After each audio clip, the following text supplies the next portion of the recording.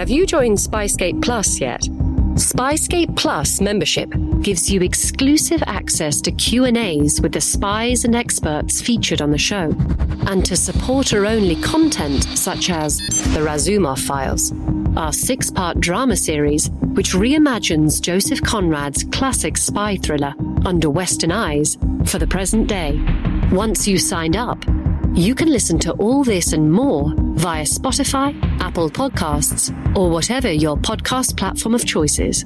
Go to spyscape.com/Spyscape Plus for details.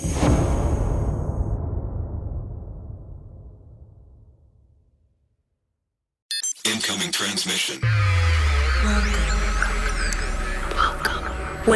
Welcome to Spy Sisters, a special edition from True Spies, showcasing the incredible women who've run some of the world's greatest espionage operations.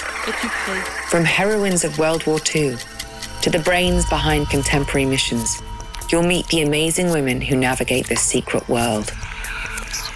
What do they know? What are their skills? And what would you do in their position? True Spies. True Spies. He said that he was cut adrift now and at a loose end. He asked me for instructions and advice. He insisted that he be put in touch with someone else, as well as myself, in case I disappeared overnight. This is Spy Sisters. The Limping Lady. He could very well have been the downfall of this week's True Spy, Virginia Hall. There's a very good chance that you've never heard of Virginia, one of the Allies' bravest wartime heroines. And no one would blame you. You see, she never gave interviews, never wrote a memoir. For reasons that will become all too clear, she actively avoided the limelight. And make no mistake, she's made no exception for us. In fact, she died in 1982. But her life was so exceptional that in this episode, we've used a collection of her own declassified reports from behind enemy lines, voiced by an actor, to bring one decisive chapter of her incredible story to life. Between the summer of 1941 and the winter of 1942, Virginia Hall had been a linchpin of the French resistance. Under orders from British intelligence, she'd acted as a liaison between the UK government and the various groups who sought to undermine the Nazi war machine. Money, clothes, supplies, escape routes, all could be found at her various doorsteps. Now, the world she had painstakingly built was crumbling around her. On Sunday morning, after learning the news of the invasion, I saw one of the French Secret Service. He heartily advised my immediate departure. In November of 1942, Virginia was forced to flee France over the Pyrenees Mountains into neutral Spain. Days later, battered and bloodied by the trail, Virginia and her guide took refuge in a shepherd's hut on the Monte Pass, high up in the mountains. Finally, Virginia had the opportunity to contact London. Well, I said, Cuthbert is being tiresome, but I can cope. London's decisive reply came quickly. If Cuthbert is tiresome, have him eliminated. Brutal. But if only it were that simple. Virginia glanced down at her left leg. From the knee down, her woolen sock was soaked in blood. Cuthbert had entered Virginia's life in 1933, after a hunting accident in Smyrna, Turkey. She'd been working as a clerk at the US Embassy there and enjoyed shooting birds in the marshlands around the city. On one of these expeditions, she slipped, discharging a 12-gauge shotgun into her left foot. Before long, gangrene had set in. Goodbye, foot. Hello, Cuthbert, her bulky wooden leg.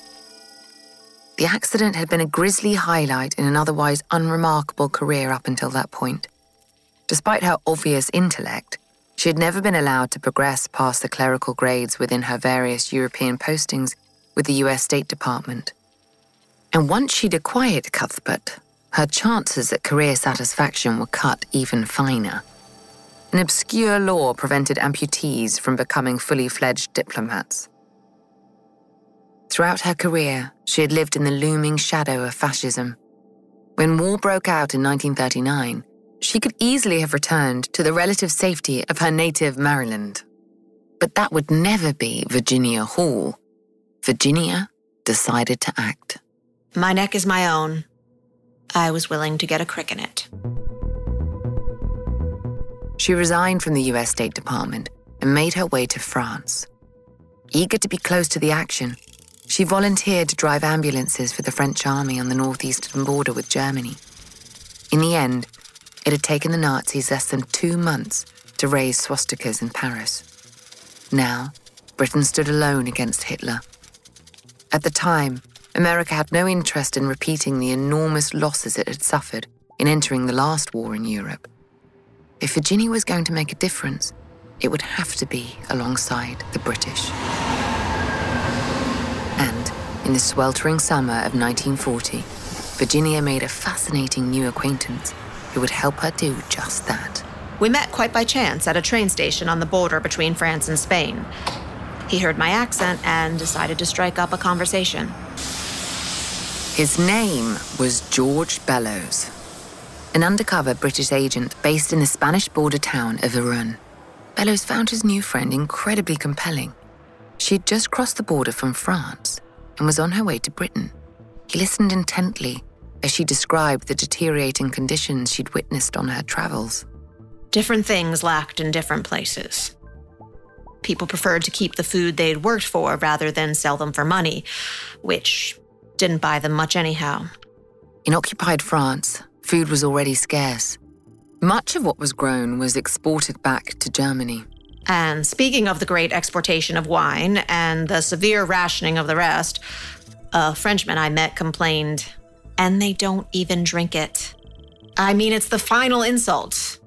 When he heard about her time driving ambulances, often under heavy fire, he was mightily impressed. He gave me a phone number. Apparently, Mr. Bellows had a friend who might be able to find me something interesting to do when I came ashore to Dover. Months passed. Virginia reached London just in time for the Blitz. As the bombs fell night after night, she considered returning to America. Well, wouldn't you? In any case, it was too late. Transatlantic tickets were all but impossible to come by, and her resignation from the State Department had made her ineligible for official passage home. By now, it was January 1941. Stranded in London, she rifled through her papers until she came across the phone number she'd been gifted in Spain. Across the city, a telephone rang. Nicholas Boddington, General Staff Officer for the Special Operations Executive, picked up the receiver. Once he'd been assured of her bona fides, he invited her to his Mayfair townhouse for dinner. Now, bear in mind, Virginia had no idea who this man really was or who he worked for. Over the course of her meal, she chatted openly about her plans. If she couldn't get back to the USA, she was intent on returning to France. As a citizen of a neutral country, this was before Pearl Harbor, she was sure she could strike at the Nazi occupiers in ways that would have been unthinkable for a British or French agent. The next morning, Boddington rushed to the office of the Special Operations Executive at Baker Street. The organization, nicknamed the Ministry of Ungentlemanly Warfare, had been formed by Winston Churchill just 6 months previously. Its purpose? To help organize the disparate French resistance into a unified force, to sabotage the Nazis by any means necessary. But the fledgling agency had, so far, struggled to recruit many suitable operatives. And, to be fair, the idea of dropping into Nazi territory with little more than a revolver, a bulky suitcase radio, and a list of French resistance contacts, who may or may not already be dead, imprisoned or secretly working for the Germans, was a hard sell.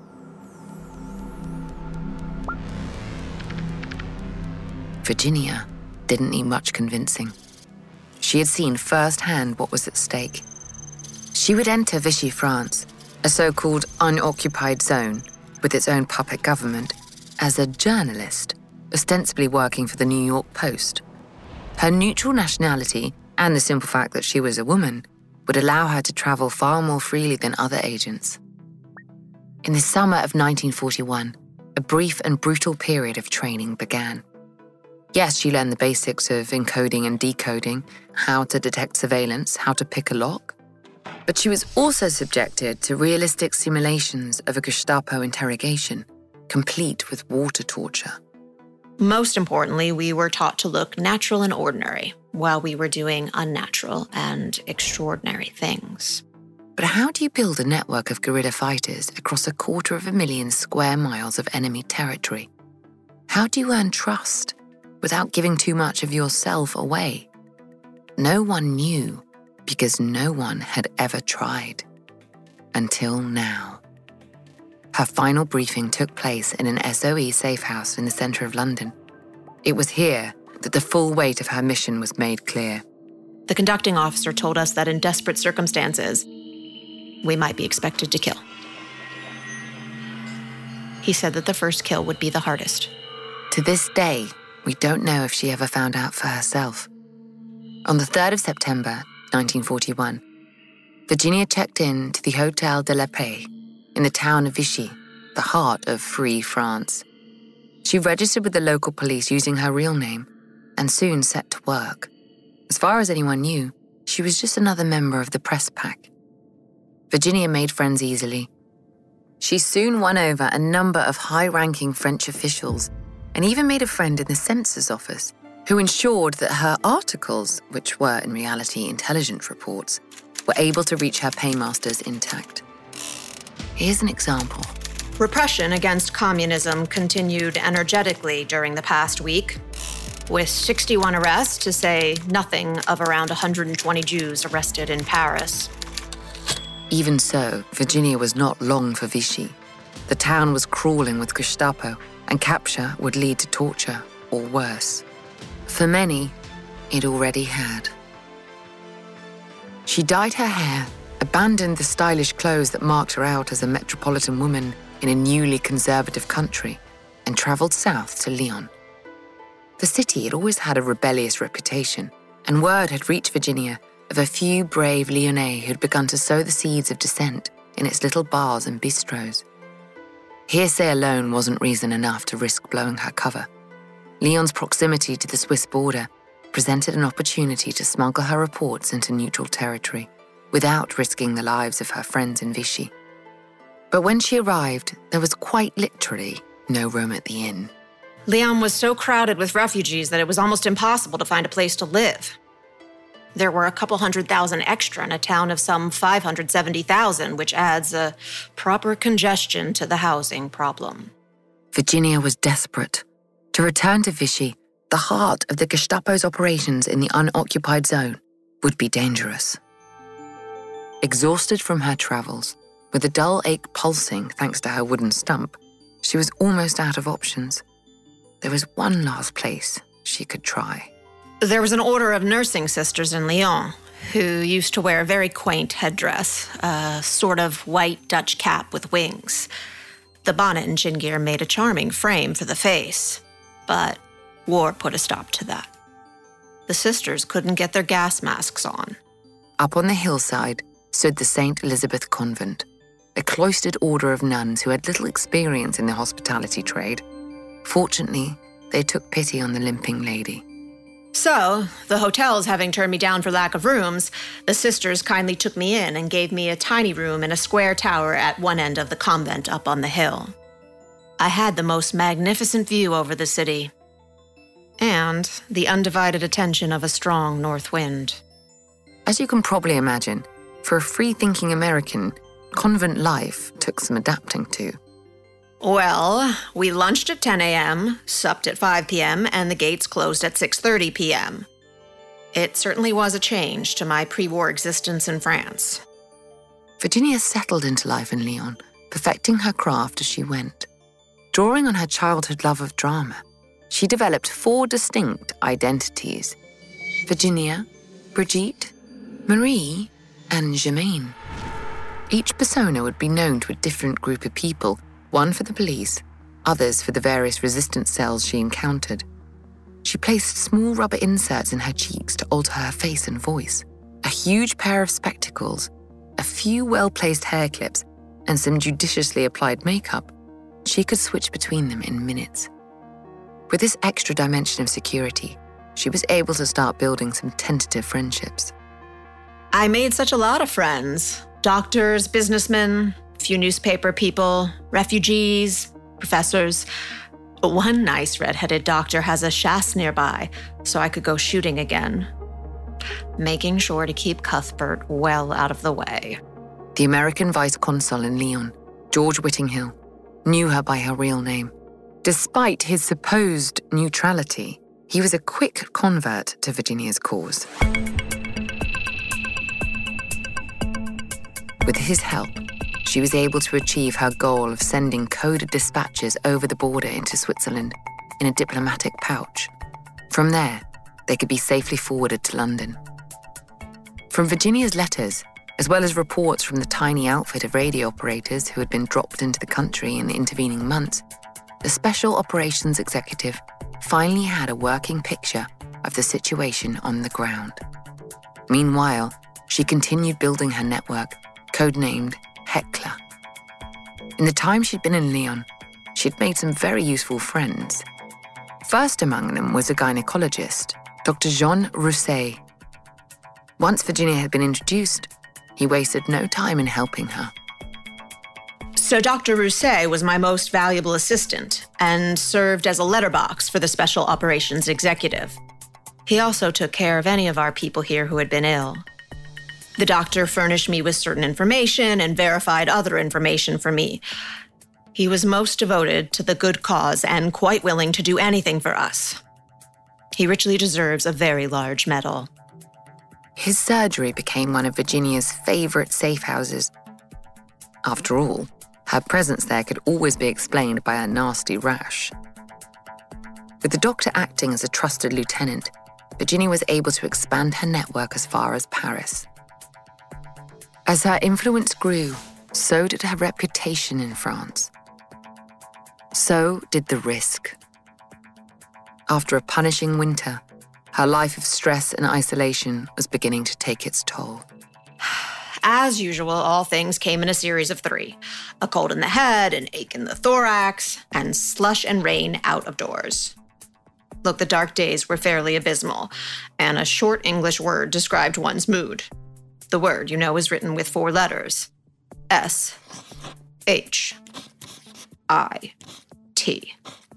Purest Anglo-Saxon. Everything revolved around first, stomach, second, inability to purchase shoes. August 1942 was the beginning of the end for Virginia's Hecla circuit. 3 agents were arrested at a cafe in Limoges, nearly 200 miles from Lyon. They had planned to meet in a casual public setting, but 2 of the men were running late.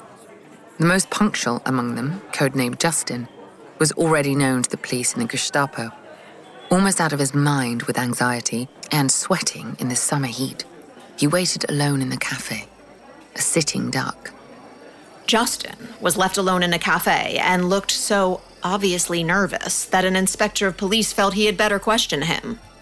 The inspector searched the agent, finding an enormous 65,000 francs on his person, approximately $15,000 in today's money.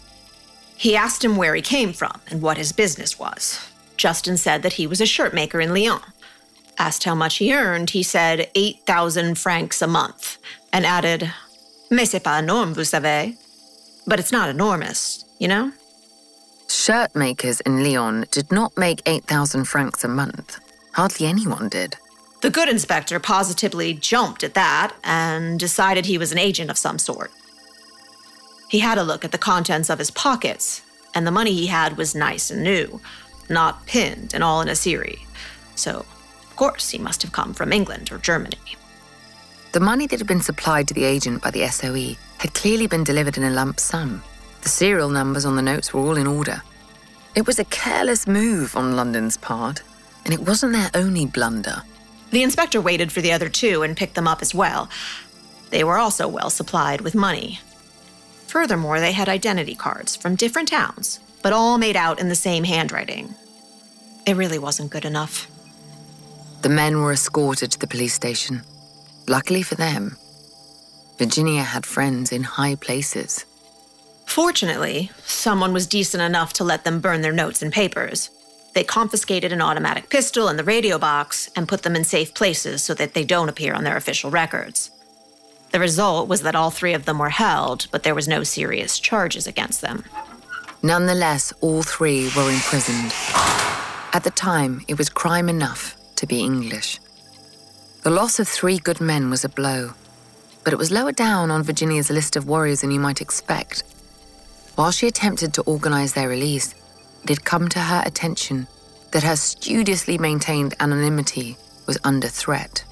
Somebody had been a dope and given my name and address away. I was getting endless people at the safe house in Lyon who wanted to go to England. I remember one, Monsieur Vivy, sent by a Monsieur Lenlow of Nice, but I didn't know Monsieur Lenlow. Vivy presented himself with the words, "I come to bring you 10 eggs, and I can bring you 4 more if you want." Can you believe it? Many of those who found Virginia were, like Monsieur Vivy, simply desperate people with tenuous connections to the resistance. But the allegiance of desperate people is easily won, and no one knew that better than the Gestapo. The German secret police had begun recruiting informants in Lyon with a generous offer of 20,000 francs a month plus bonuses. Many took up their offer. Their orders were simple. Firstly, they were to report any anti-German sentiment they read or overheard as they went about their day. Secondly, they were to look out for a few individuals in particular, including a limping lady. A year into her time in France, Virginia was aware of her growing notoriety. Trust was at a premium, and one wrong move could bring everything tumbling down. Or, as it turned out, one priest. I couldn't believe that he was a phony, because his note from WOL contained things that only WOL and I could possibly have known.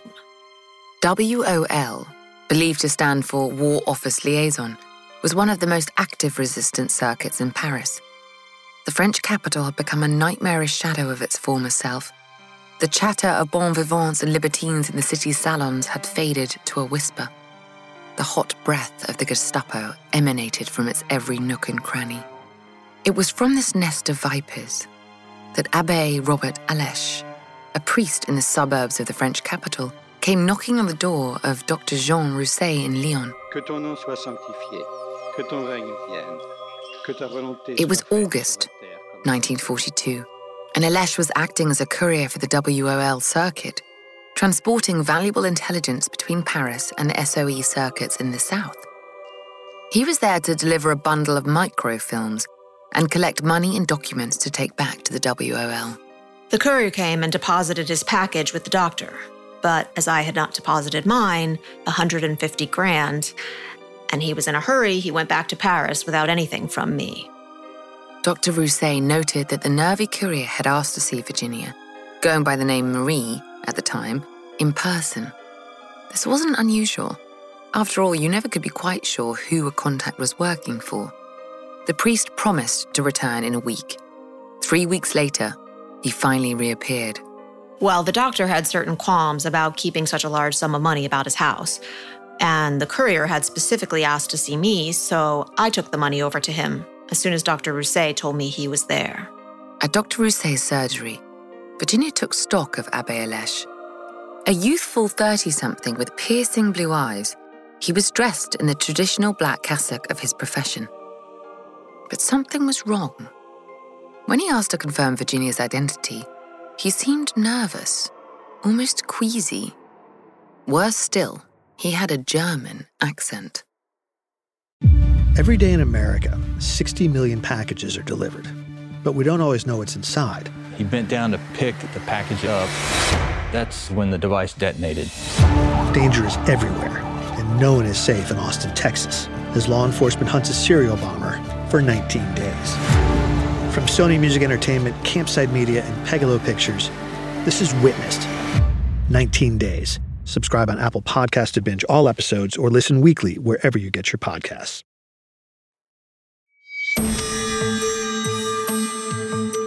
He had no documents and excused his delay in returning by saying that one of his most important aides had been arrested, and he was afraid that he had a document on him with some names. So the abbé had stayed for a while to see what happened. The accent could be explained away. Alesh was from Alsace, he said, a border region between Germany and France. What happened next was harder to gloss over. I gave the abbé a packet of money and wished him Godspeed. He was to return the following Tuesday. Salut. On Saturday, a courier I had sent to Marseille came back with the news that 3 WOL agents had been arrested on the 15th and 16th of August. 3 members of the Abbé's circuit had been arrested a week before he had met Virginia in Lyon. He hadn't breathed a word about it. I was uneasy in my mind about the abbé. During her time in France, Virginia had honed a sixth sense for danger. This time, she chose to ignore it. Reports of arrests were coming in from all over the country, and fatigue was setting in. To continue her mission, she chose to rely on what was in front of her. Only WOL knew Dr. Rousset's address, and that envelopes left there for Marie came to me. On the 2nd of September, the abbé returned. When pressed about the arrests, he claimed that he had not been in contact with WOL since the first half of August, and that he only dealt directly with 2 agents in Paris, one of whom was the recipient of the Special Operations Executive's money. Smelling a rat, Virginia asked him to describe the WOL agent who collected his packages. Nervously, he described her as tall and blonde. He couldn't have been further off. Virginia knew that she was a short brunette.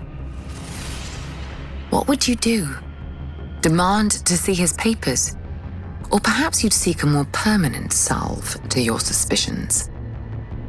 Remember, Virginia was licensed to kill. A little bottle of cyanide tablets were always on her person. It wouldn't be hard to offer the abbé a drink if it became clear that he was acting against the SOE. As it happened, she didn't move against Alesh. Perhaps she was simply too tired, or decided that the information coming through the abbé was too valuable to discard. Another factor could have been the abbé's somewhat pathetic demeanor. Virginia felt a huge amount of responsibility to the men in her care. A clever operator could capitalize on that. He said that he was cut adrift now and at a loose end. He asked me for instructions and advice. Some of the instructions that Alesh requested did raise an eyebrow, however.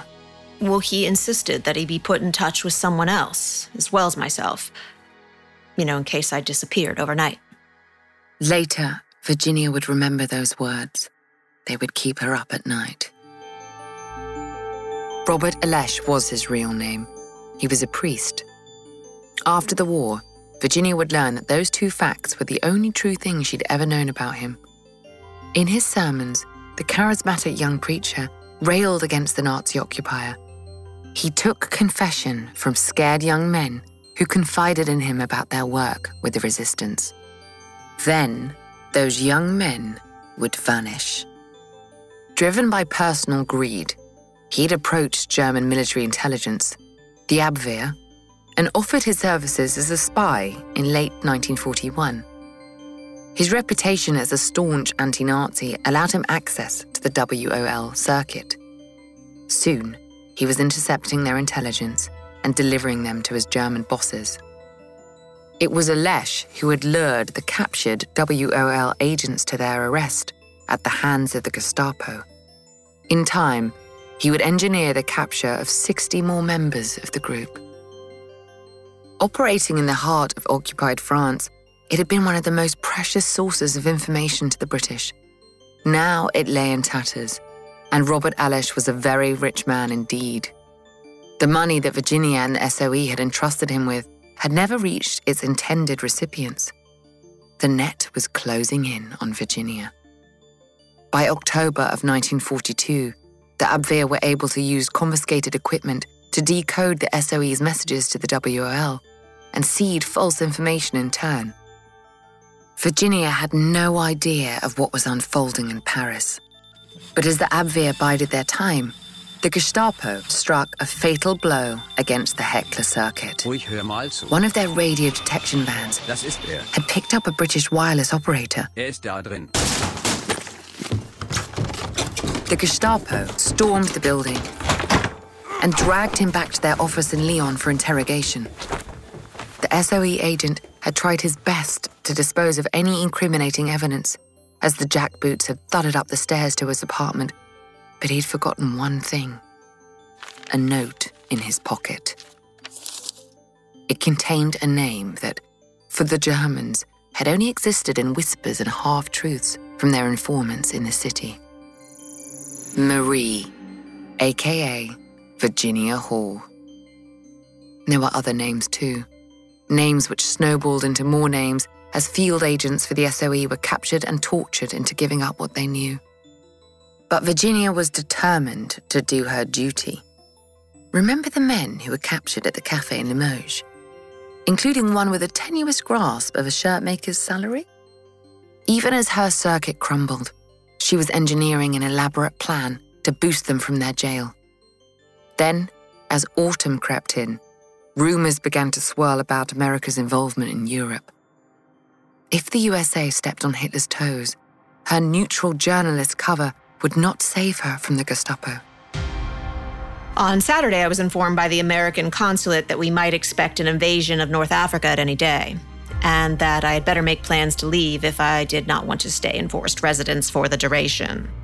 I had just returned from Limoges, where the final plans had been made for the breakout, so I immediately began liquidating my affairs.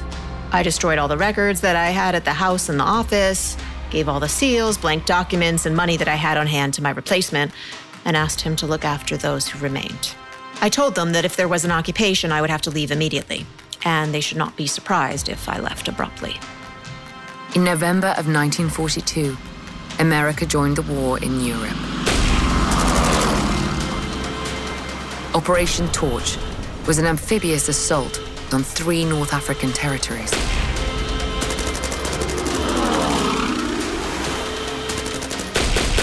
On Sunday morning, after learning the news of the invasion, I saw one of the French Secret Service. He heartily advised my immediate departure. When word of the operation reached Berlin, an enraged Hitler would send the full might of the Wehrmacht pouring into Vichy France. Yet another front of the war had opened.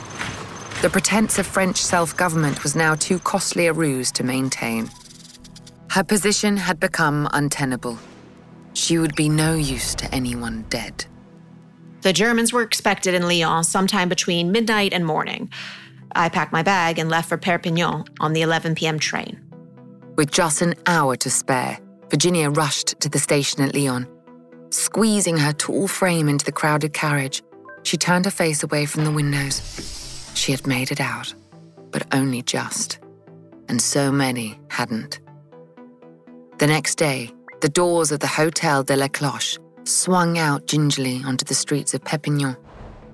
It was the 10th of November 1942. A tall figure began to limp her way along the cobbles, braced against the wind. Even here, where the warm south coast of France lay under the shelter of the Pyrenees, there was no respite from the harsh onset of winter. In the town square, a man named Gilbert was waiting. Not for anyone in particular. He spent an hour there each day, rain or shine. His presence was something that could always be relied upon by any British agent who found themselves in Perpignan. He saw her standing in the shadow of the trees. He knew her only as Germaine, an American. They had worked together before. Gilbert stood and beckoned his visitor into a side street, somewhere a little more private. He listened as she spoke, in accented, drawling French. She needed passage across the Pyrenees to Spain. And it needed to happen quickly. My address had been given to Vichy. Not my name, but it wouldn't be hard to guess. Meanwhile in London, Winston Churchill was giving a triumphant address following the success of Operation Torch. This is not the end. It is not even the beginning of the end. But it is, perhaps, the end of the beginning. Looking back, His words rang as true for Virginia's story as they did for the war at large. But they would have been little comfort as she crossed the Pyrenees on foot, Cuthbert straining at his metal bolts. But with the benefit of hindsight, we know that this was not the end for Virginia. She was, truly, a force to be reckoned with. The total collapse of her mission had only put fire in her belly. Almost as soon as she had reached London, she was determined to get back out to France. I wanted to go back as soon as possible if the SOE could just change my appearance a bit. Ordinarily, it would take 6 weeks to get back out. I wanted to speed that up. Instead, she was redeployed to Spain in 1943. It was too far from the action for her liking. While there, she'd reconnected with some agents from her days in Lyon who had also managed to flee across the Pyrenees. The idea of getting the team back together was an appealing one. She made her case to the head of the Special Operations Executive. I had given Madrid a good 4 months try and come to the conclusion that it really was a waste of time and money. Well, anyhow, I always did want to go back to France, and now I had the luck to find 2 more of my very own boys here. They wanted me to go back with them because we worked together before and our teamwork was good. So, I suggested that I go back as their radio, or else as an aider and abetter as I had done before. I could have learned the radio quickly enough. Look, when I came out here, I thought that I would be able to help people, but I didn't and I couldn't. I was not doing a job. I was simply living pleasantly and wasting time.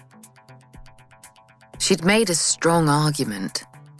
Her burning desire to see the Nazis defeated was impossible to ignore. But the SOE had other concerns. Shortly after her hasty departure from Lyon the year before, the Gestapo had plastered the region with wanted posters. They featured a realistic drawing of her, emblazoned with the words, "The enemy's most dangerous spy. We must find and destroy her." The Limping Lady was famous. Famous people make bad spies. But by now, we know Virginia. She wouldn't let that stop her.